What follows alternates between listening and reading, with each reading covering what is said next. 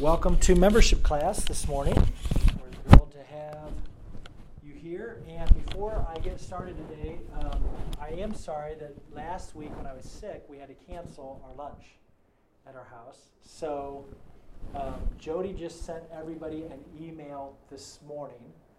You should have got an email this morning from Jody, but if not, next Sunday, we're going to try to do a reschedule. So next Sunday for lunch at the Souders house at 12:30 p.m. Our address is 111 Meadow Lane in Mackinac, Illinois. So we'd love to see all of you there, and hopefully most of you can still make it. We were looking forward to that so much, and it just obviously got canceled when I was sick, so I'm sorry about that. And I watched online and watched your baptism. I was so proud of you. You did so good. So did you show up to membership class with wet hair last week? I didn't come. I was so exhausted. I asked one person that didn't know if you were. Yeah. And it's a pretty good trek all the way around to get over here. Yeah. It took a lot out of me because that whole week I was all over the place. Yeah. With my feelings, you know. Yeah, your emotions. Especially with women. Well, it's a big thing to get in front of people and to make a public stand, and you did such a great job. I'm so proud of you. It was towards the end, you know, where you're going to be standing in the water to get. I said, in the water. Yeah. I think you could tell that a little sooner. I thought I would be outside. Oh, you did? I didn't realize you hadn't seen them before, so I just assumed you knew that. No, Okay. I told them I haven't seen them. I didn't know. Well, so you did then good. They threw that on me. Yeah. Right at the end, and I'm going, oh. Well, at least the water wasn't cold. I couldn't stand in the middle of the water, holding notes and reading them. I mean, I was all something. Well, at least it was warm water, right? It wasn't. It was warm. Yeah, it was. Yeah. Yeah, I did. That was great. Well, last week Chad Lehman and Mike Rassi were here, and they taught through the two first articles in your packet. The first one is What in the World is the Church? So actually, you're going to need the packets today, so you can borrow this one. That's all right. Yep, no problem. We're now beyond that, and we're working through some of these articles. So last week they did What in the World is the Church? And then How Should I Relate to Church Leadership? Today we're going to do How to Think About Choosing a Church, and Is Church Membership Really Right for Me? Okay? So let me pray, and then we'll get started with how to think about choosing a church. Father God, thank you so much for your grace. Thank you so much for your love. I just pray that you would please bless us today. We need you so much, Father. We just recognize we are weak. So give us strength, give us energy, help us to love you. I pray that you give us understanding about church membership and the joys of it. We pray, Father, that you be glorified in our commitment to this local body. We ask it in Jesus' name. Okay, so how to think about choosing a church. Can you all see that article there? It's, I think, the fourth to last tab in the back. We have to talk about this because when you're in membership class, we're not actually assuming that all of you are going to become members. You know, it's very possible that you might be taking this class to kind of survey Newcastle as you're making a decision on which church to attend. And frankly, we understand that even if you become a member here, church membership is not lifelong.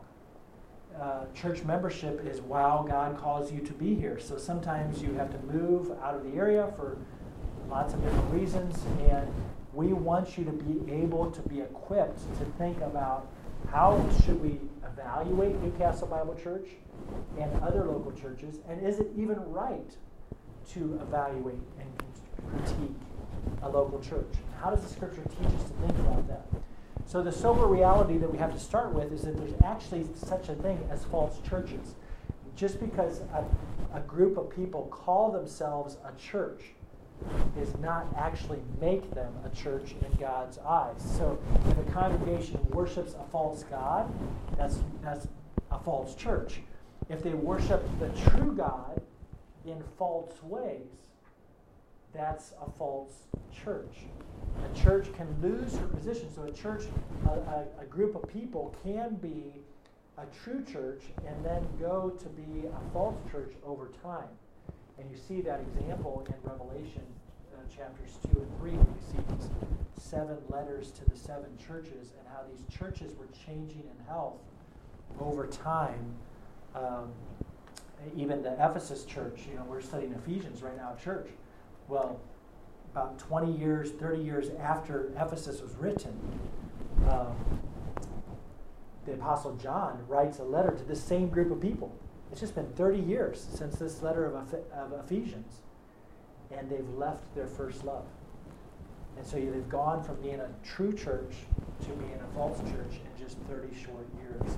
And you see that all over. In fact, isn't it interesting that there's no church sign that's 2,000 years old? I mean, the church was started 2,000 years ago at Pentecost, right? But there's no local church around the world that's still true after 2,000 years.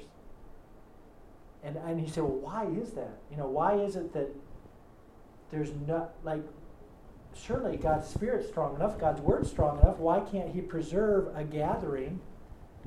But I think 1 Corinthians 11:19 answers this. It says this is King James, this is how I first memorized it. There must needs be divisions among you, so that those who are approved may be made manifest. Translation, God purposefully brings factions or divisions into His churches. God does, not Satan. God does. Why does God do that? So that people have to choose between Christ and culture. Because the longer something goes, the more temptations there are to be loyal to the culture, to be loyal to grandpa, to be loyal to, well, this is my church, and this is how we used to do things. And tradition and precedent will always kill the Spirit of God. And so God purposefully allows factions and brings divisions into the church so that people have to choose over and over, am I more loyal to Jesus or to this local tradition in this local fellowship? So there is such a thing as false churches. On the back of this article, there is an appendix that says what are the characteristics or the distinguishing marks of a religious cult? Because sometimes there's questions about, is this actually an abusive religious community? Is this a cult? And a cult has 3 defining doctrinal characteristics and 8 defining sociological characteristics. And you can find all of those in the article at the end of this section here of how to think about choosing a church. So, bottom of page 1 in your article, a biblical precedent for comparing churches. There are differences among churches regarding strength and health. So when you read the epistles and you compare the churches to which they were written, like you have the church at Thessalonica or the church at Philippi, they were very healthy. Those 2 churches were very, very healthy when Paul wrote to them. But when Paul wrote to the church in Corinth, he was trying to correct a lot of things that were happening in that church. And they had serious moral and doctrinal problems. And so you can see that Paul even compares the Bereans, the church at Bereans, with the church in Thessalonica in his early, and he says, this church was more noble than you because they kept going back and examining the scriptures to see whether what I was teaching them was true from the Word. And so there is biblical precedent for comparing churches. It's not wrong or not judgmental to look at a church and say, here's its strengths and here's its weaknesses. There's no such thing as a perfect local church on earth. So every local church is going to have strengths and weaknesses. So how do we define the health for a local church? And often the health of a local church is going to come by its doctrine, by what it believes and teaches. So there's 12 biblical characteristics of a local church that we're going to just kind of soar through with a jet tour here in your articles. These are on page 2, from page 2 to page 9. Or actually, page 2 to page 7. So 2 to 7, there's going to be 12 different characteristics. And I'm just going to walk through this very fast. And as I walk through each of these 12 characteristics of a biblically healthy church. So in other words, these are things where the Scripture would say a church should be growing in this area. No church is going to be perfect in this area, but a church should be valuing this and growing in this. Okay? So as I do that, think about maybe think about other churches that you've been familiar with and say, you know, how would I understand this particular church's health in this particular area? And that can be a helpful tool to help assess a healthy or God-honoring local church. So first, letter A local church should prioritize expository preaching. So what do we think about expository preaching? That's a big fancy word, expository. The root of that word is expose. So preaching that exposes the meaning of the text. So expository preaching literally is preaching that exposes the meaning of the text. In other words, if you go to a church service and they don't open the Bible at all during the message, but they're just telling stories and laughing and having fun and sharing some good moral principles, maybe even saying some wonderful truths about God, but they don't open the Bible, or if you're not hearing, if you walk into a church and you see nobody's carrying the Bibles into this church, that's a good sign that they're probably not practicing expository preaching. Expository preaching is that preaching that says, I want the point of the passage to be the point of my sermon. So my goal as the preacher is to expose the meaning of the text, not just to pontificate about some pet project that I have or some idea that I have for the congregation or some thing I'm really passionate about myself. I want to make the point of my sermon the same as the point of the text. Okay? So that's expository preaching. Local church should be saturated with a God-centered focus. Remember our definition of God-centeredness? Does this look familiar from the first time we met? Anybody, does this look familiar yet? This is the shiny donut, right? So what if we're going to exist for the glory of God, if we're going to be God-centered, then we have to be growing in the doctrinal soundness of truth, the humble dependence of faith, the missional faithfulness of witness, and the relational wholeness of love, right? And if I make any one of these the purpose for my existence, I will become man-centered. But God-centered says these are means. These are all necessary means to help me accomplish the glory of God. The reason we care about our doctrine, the reason we care about our faith and prayer, the reason we care about our disciple making, the reason we care about our love is so that we can live for the glory of God. We can be God-centered in our focus and have a biblical theology, a biblical understanding of the gospel, a biblical understanding of conversion. I think in Central Illinois, and probably not just Central Illinois, but there's such a weak understanding of conversion. Churches don't prioritize the doctrine of conversion. And if you don't prioritize the doctrine of conversion, you end up just prioritizing people's decisions as the basis for their salvation.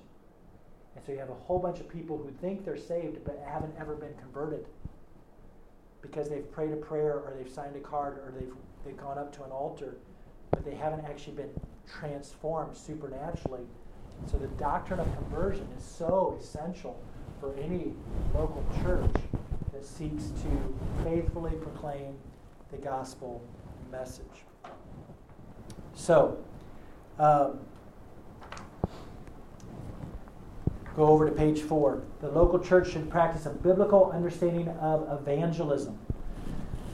So, how do you know if you've been a faithful evangelist? Go ahead and help me out on this one. How do you know if you've been a faithful evangelist? Or I can say it different. How do you know if you've been successful in evangelism?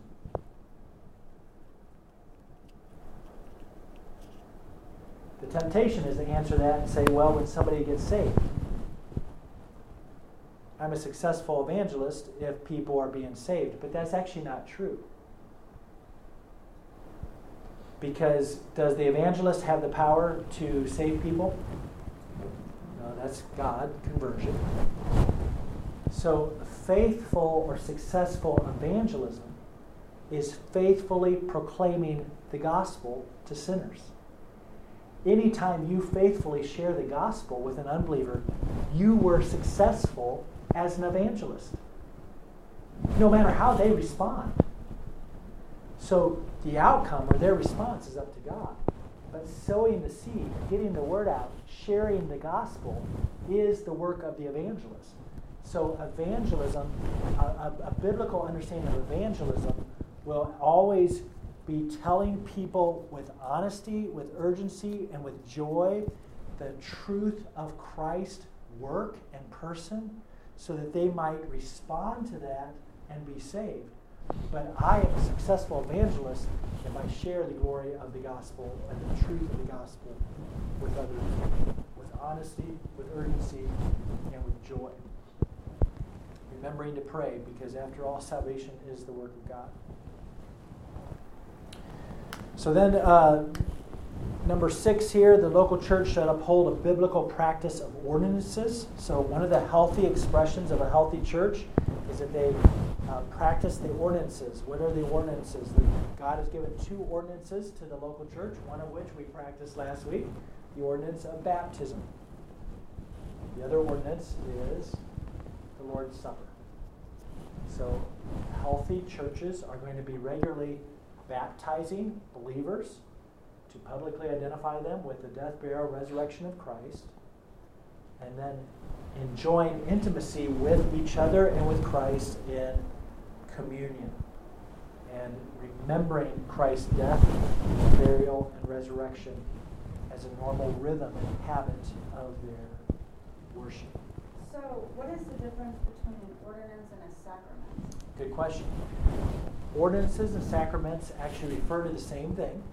Sacrament is the Catholic word for ordinances because the word sacrament tends to carry with it some meaning that says these 2 practices actually infuse grace. They actually have some way of changing you when you practice them. So because we say, oh, well, baptism actually doesn't make you more holy. Baptism doesn't save you. It doesn't change your spiritual standing. But in the Catholic teaching, baptism is actually what cleanses you, regenerates you, changes you. So it's a sacrament. It's a means of God's saving grace to you. When we take communion here, we say, well, communion is memorialistic. We remember what Christ done. And so there's a benefit to us because we're remembering. But it doesn't actually change us through this supernatural, mystical taking in of Christ. You know, Catholic Church, the sacramental system, says no. Actually, that wafer, they would actually say, becomes the body of Christ and literally gives you grace. So if you're not taking communion, you're not having the power that you need to live your Christian life. So we, in the Christian Protestant tradition, we use the word ordinance instead of sacrament, even though they're referring to the same things. But sacrament tends to communicate some infusion of transformation in the ceremony itself. That we see that in Scripture. You missed which part? Catholic part. Yeah. I've really taken it seriously. Yeah. They take it very serious. Yeah. I know it's not literally. Right. Yeah. But to me, it is. Yeah. When I do it, Yeah. I'm humbling myself. Yep. Yeah, so To do it. that part's good. The false doctrine is bad. So what happens sometimes, and this is a good discussion for churches, because what happens sometimes is we grow up with false doctrine, whether it's Catholic Church, or in my case, I grew up in kind of a local church that had a bunch of false doctrine.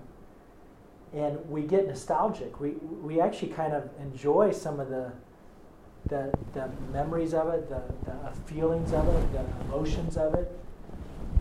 But then we come to understand, well, wait a minute, that wasn't based in truth, you know? And so we have to disconnect the goal of the Christian is always to reconnect your emotions to the right truth, so that your emotions are being fueled by truth and not deception.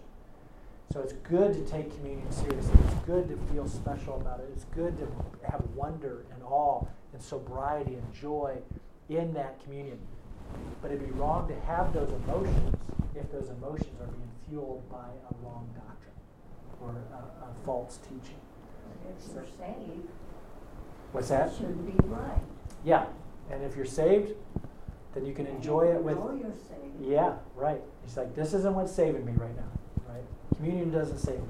Baptism doesn't save me. So why don't we take it every week? Yeah, the scripture doesn't command how often to take it. It just says regularly. And so we actually just take it. Our practice right now is once every 2 months. So the first Sunday of every other month is when our rhythm is.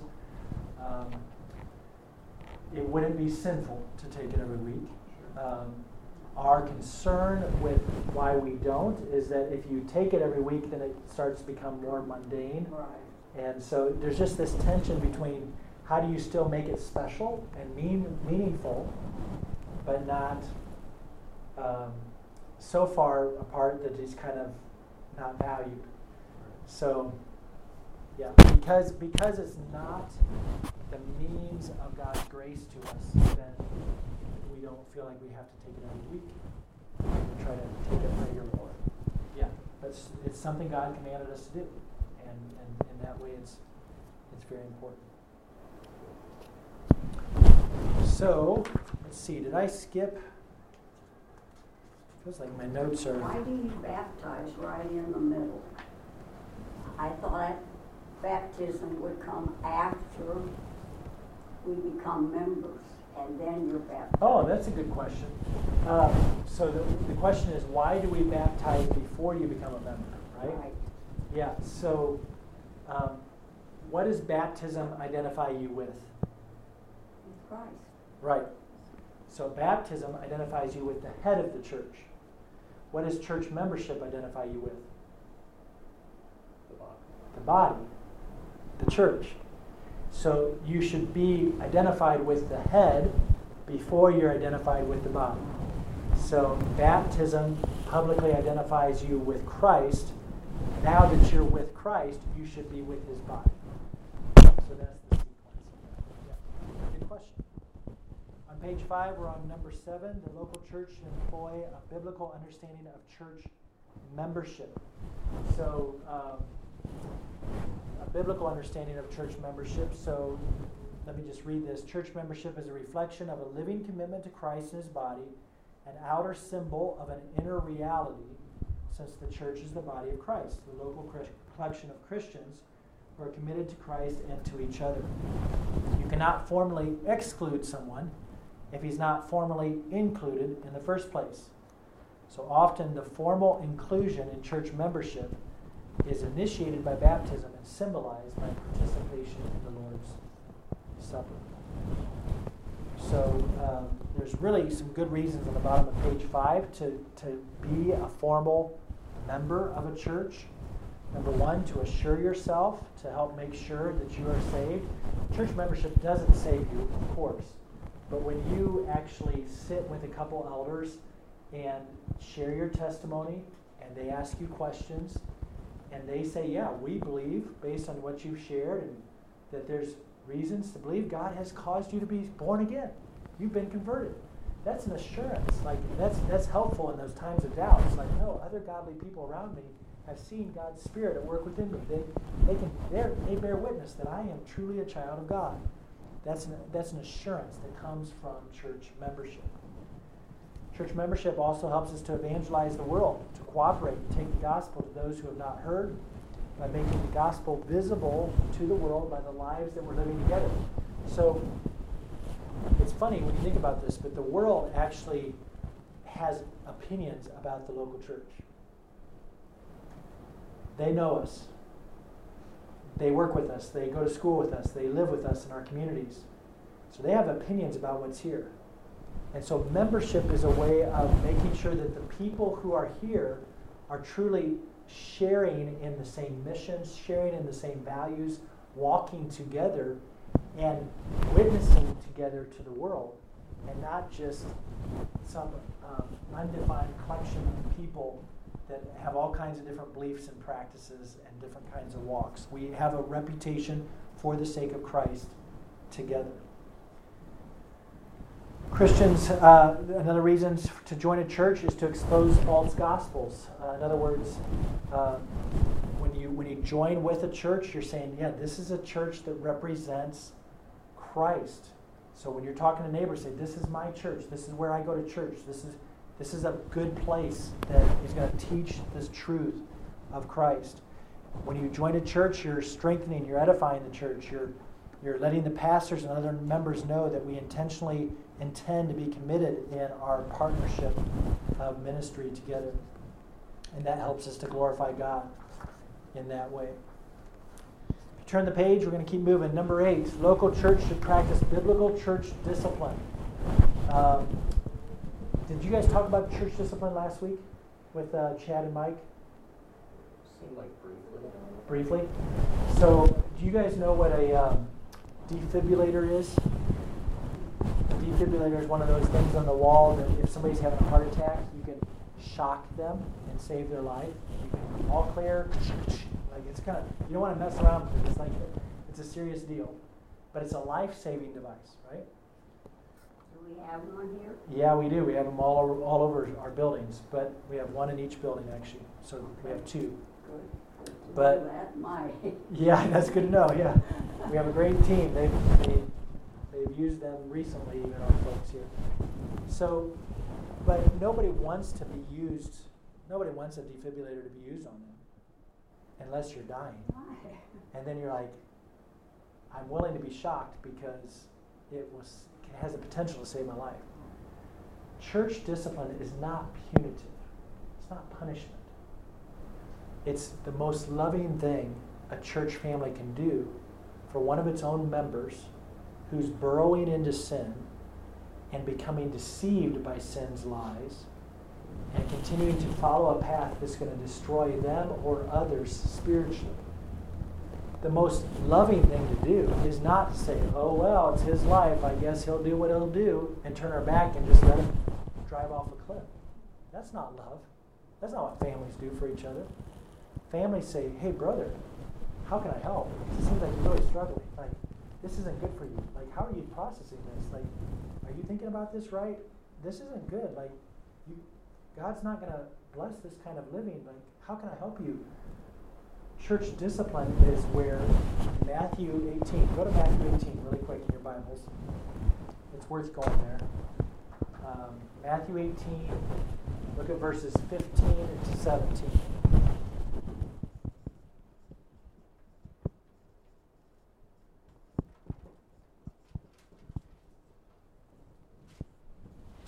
Somebody read it out loud for me, please. Yep. Your brother sins against you, go and tell him his fault. If he listens to you, take your brother. But if he does not listen, take 1 or 2 others along with him, that every charge may be established by the evidence of 2 witnesses. If he refuses to listen to them, tell it to the church. And if he refuses to listen to even the church, let him be to you as a Gentile in the text of the church. Okay. So there's a situation. So there's really kind of 4 different steps in that passage, if you follow it.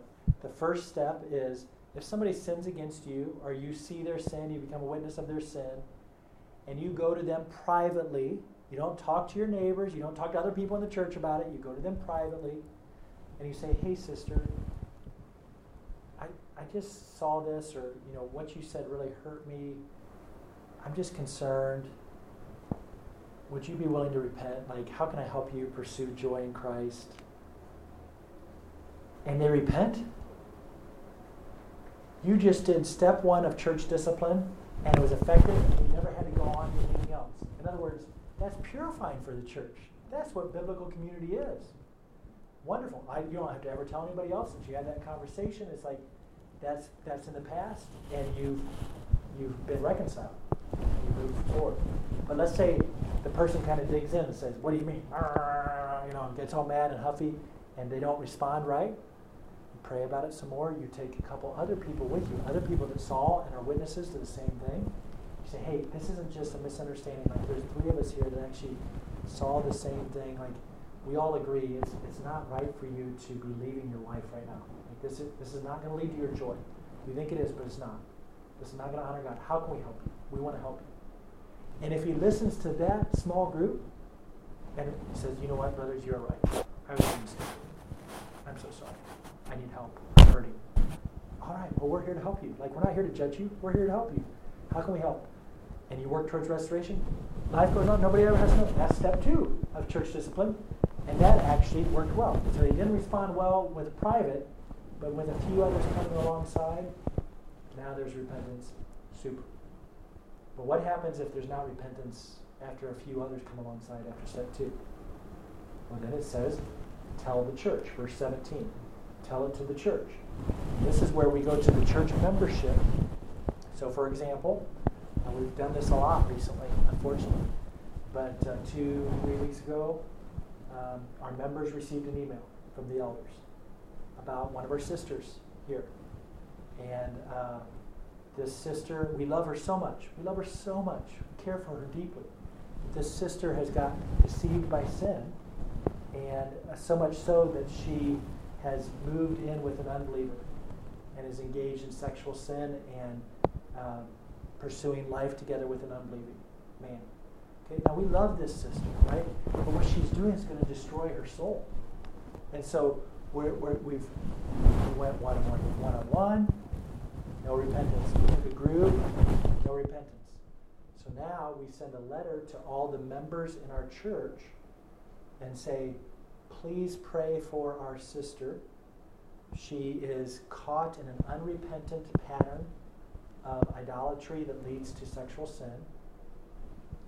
Please do not gossip, do not slander, but if you know her, go to her, urge her to repent, encourage her, pray for her. The prayers of the church are helpful, right?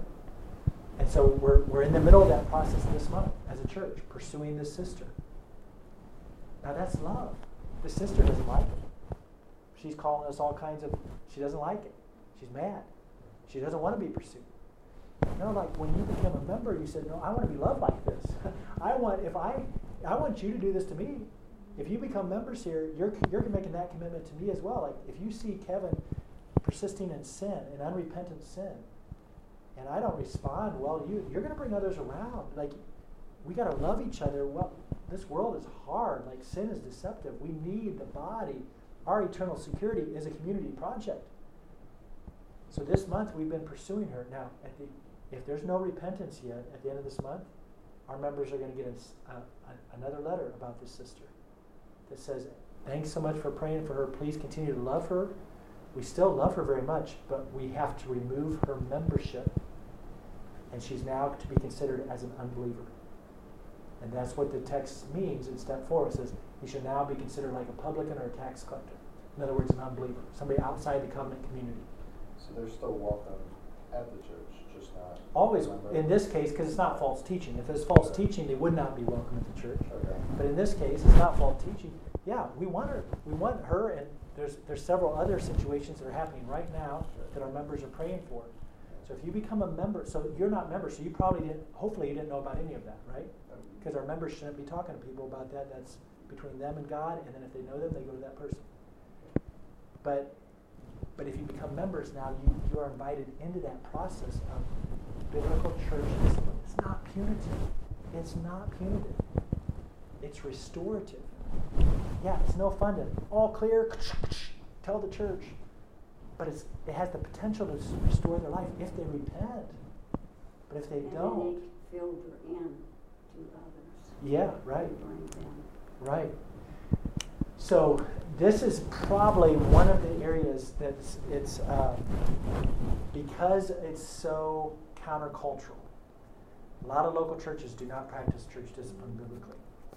And so that's a good test, it's a good litmus test of how does this church, how healthy is this local church when it comes to how it treats sin in its own ranks. How does it handle that? Okay? And there is a whole article at the back of how I should understand or relate to my church leadership. There's a whole article there on a biblical understanding of spiritual restoration. That's a 3-page article that talks about how Newcastle does church discipline here. We call it spiritual restoration. Number 9, back on page 6 here of how to think about choosing a church. Local church should be actively committed to discipleship and growth. Be focused on growing its members in the 4 necessary means, the glory of God. The church should evidence biblical understanding of church leadership. Number 10, in other words, that there's biblical elders that are in plurality. So the scripture is very clear, no one person is responsible to care for the flock. He entrusts that to a plurality of godly men. And they work together in plurality to shepherd the flock. The local church, number 11, should demonstrate loving concern for the needs of the people. In other words, have legitimate ways to help people with physical needs. Like this week, there's 2 of our members. We paid several bills. We paid an electric bill. We paid another bill for 2 of our members that are just in financial, very difficult times. And so that's something that we have a whole team of deacons that works together with a benevolence team to make sure we're being responsible but very generous in how we care for each other's real legitimate needs. Last night I got a call from somebody whose mother is dying, and so we started a meal train last night for this family so that the ladies in the church can be making up a storm and showering this family with meals as they're around the bedside of their loved one. So we care for needs, for the legitimate needs of a family. The local church should prioritize worship in all of its corporate expressions, whether it's giving or singing or praying or spiritual ministry. So lots of good ways there. There's more than we have time to cover right now, but just different aspects of spiritual health for a local church. Now on pages 8 and 9, these are really important. I want to spend some time here. Appropriate reasons for removing yourself from a local church. There may come a time when you need to leave Newcastle Bible Church, or you may have been coming to Newcastle Bible Church from another church. And so if that's the case, think about there's appropriate reasons and non-appropriate reasons to leave a local church. So here's some appropriate, let's look at letter A on page 8. Personal sin, whether it's yours or someone else's, is not a reason to separate yourself from a local congregation. This is commonly misunderstood and misdone. Now, if it's persisted in and it's not repented of, and the church refuses to do discipline and they just continue to tolerate sin, then of course, yes, you got to leave. But just because somebody sins against you and look at you crosswise or calls you a bad name isn't a reason to leave the church. That's a reason to pursue reconciliation, to pursue restoration, to pursue spiritual discipline. But so often people get their feathers ruffled because somebody did something stupid, somebody sinned somewhere, somehow. And instead of engaging with that and trying to be part of the solution, they just up and leave. Say, I'm out of here. That's a place full of sinners. Frankly, every church has sinners, right? Like we're all got sin. So personal sin is not alone a reason to leave. It's a reason to engage and to actually press in to make sure that we can exhaust all efforts at patient and gentle restoration first. So, letter B, appropriate reasons for leaving might be doctrinal. So if there's some key doctrinal reasons or differences, key doctrinal disagreements. Remember, not all doctrines created equal. We have first order doctrine, which is doctrine that you have to believe in order to be saved. If you don't believe this, you cannot be a Christian. There'll be doctrines like salvation by grace, or doctrines like the Trinity, or doctrines like that Jesus is the Son of God. Like if you don't believe that, you can't be a Christian. So if there's any differences on first order doctrines, you got to leave that church. But then there's second order doctrines. In other words, true Christians can disagree on this, but these are going to be doctrines that are likely going to define church. I don't like this word, but church traditions. In other words, maybe what you believe about baptism, or what you believe about speaking in tongues, or what you believe about the supernatural sign gifts of prophecy. If you disagree on these type of doctrines, it's going to be hard for you to have joyful unity in the same church, because you're going to keep bumping into each other. Like you're going to say, "You need to baptize my infant," instead of baptizing believers. And it's like, well, we don't do that here. We don't believe that's right. And so, like, if that's really what you believe, you can be a Christian and baptize infants as long as you don't believe it's salvific.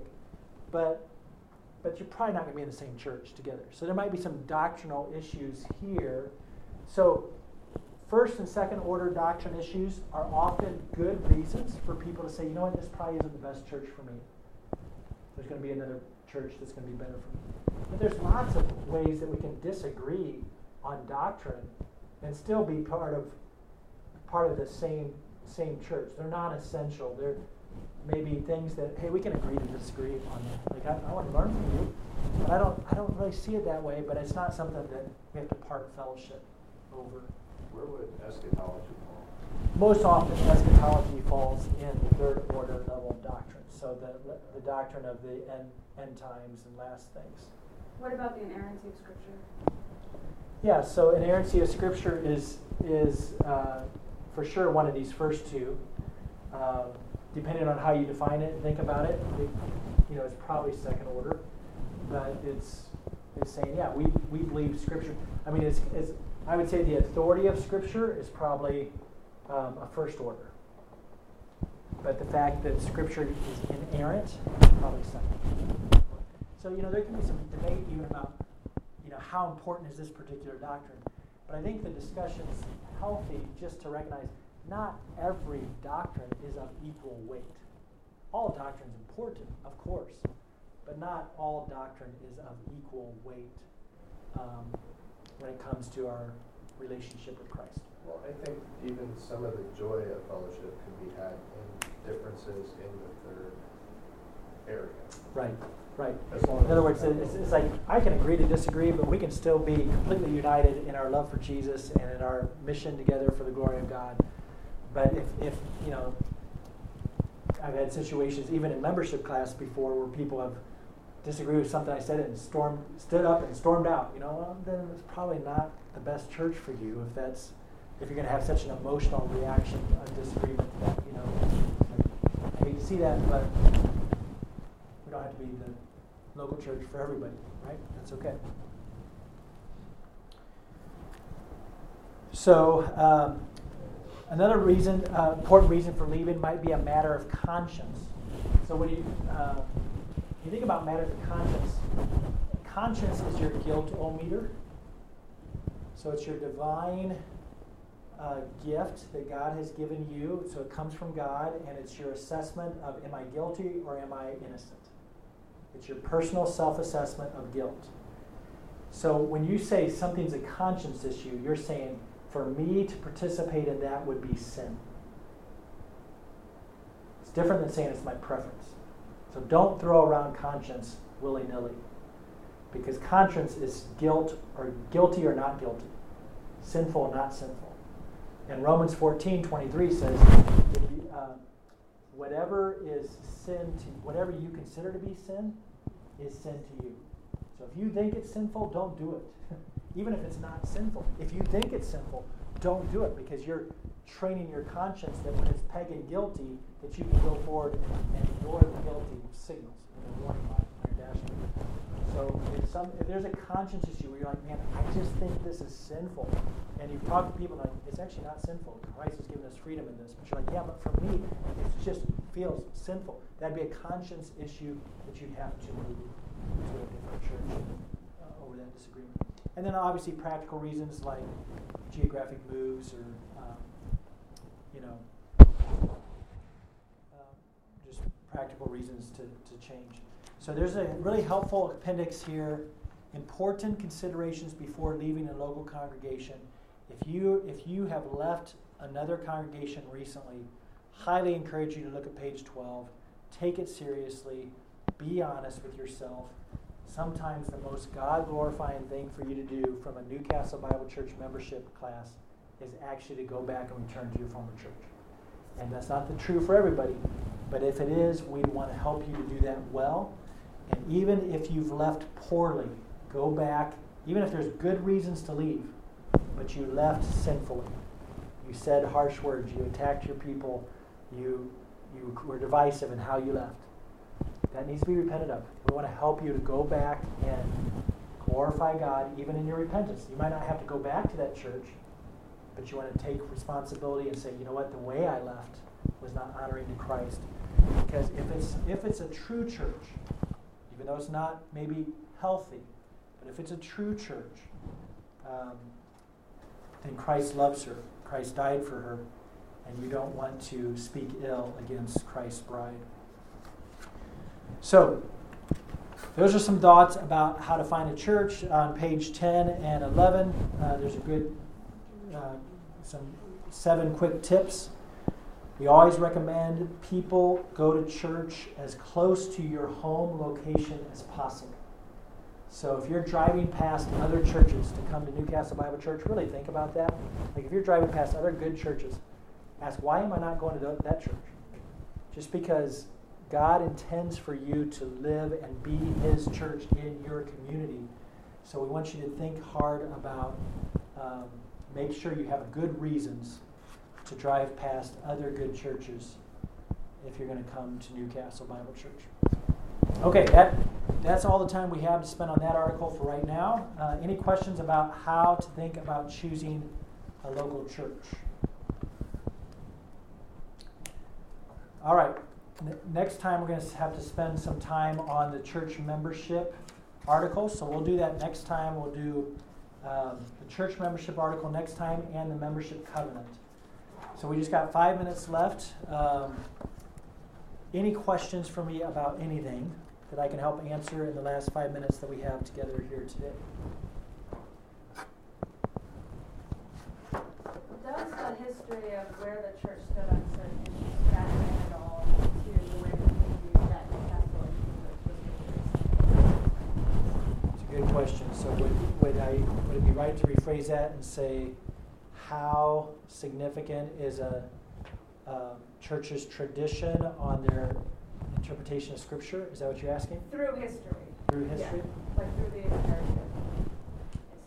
Yeah, so like you're saying, like Newcastle's 81 years old, so you're saying like in the last 81 years of this local church? I mean like the last 2,000 years. The 2,000 years. Got it. Okay. Yeah. Of the universal church. Yes. Yeah, got it. Church history is a great teacher because there's nothing new under the sun. Like history kind of repeats itself.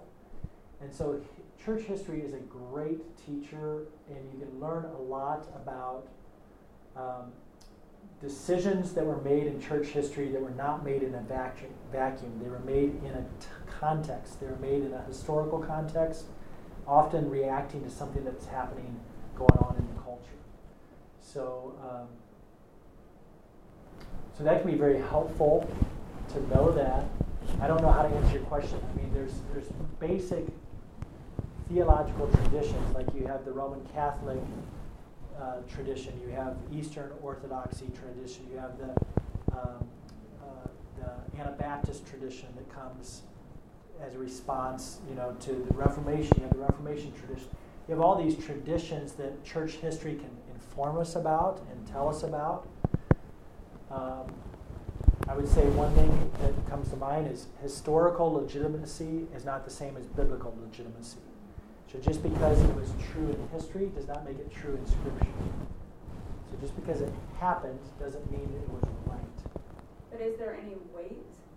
Like if you're like really trying to figure out what Scripture is actually saying, is there any weight at all that the historical interpretation has? I'm very slow to put any authority in history. It has influence, but not authority. Yes. Okay. So I would say the Scripture has authority to define what is right and wrong.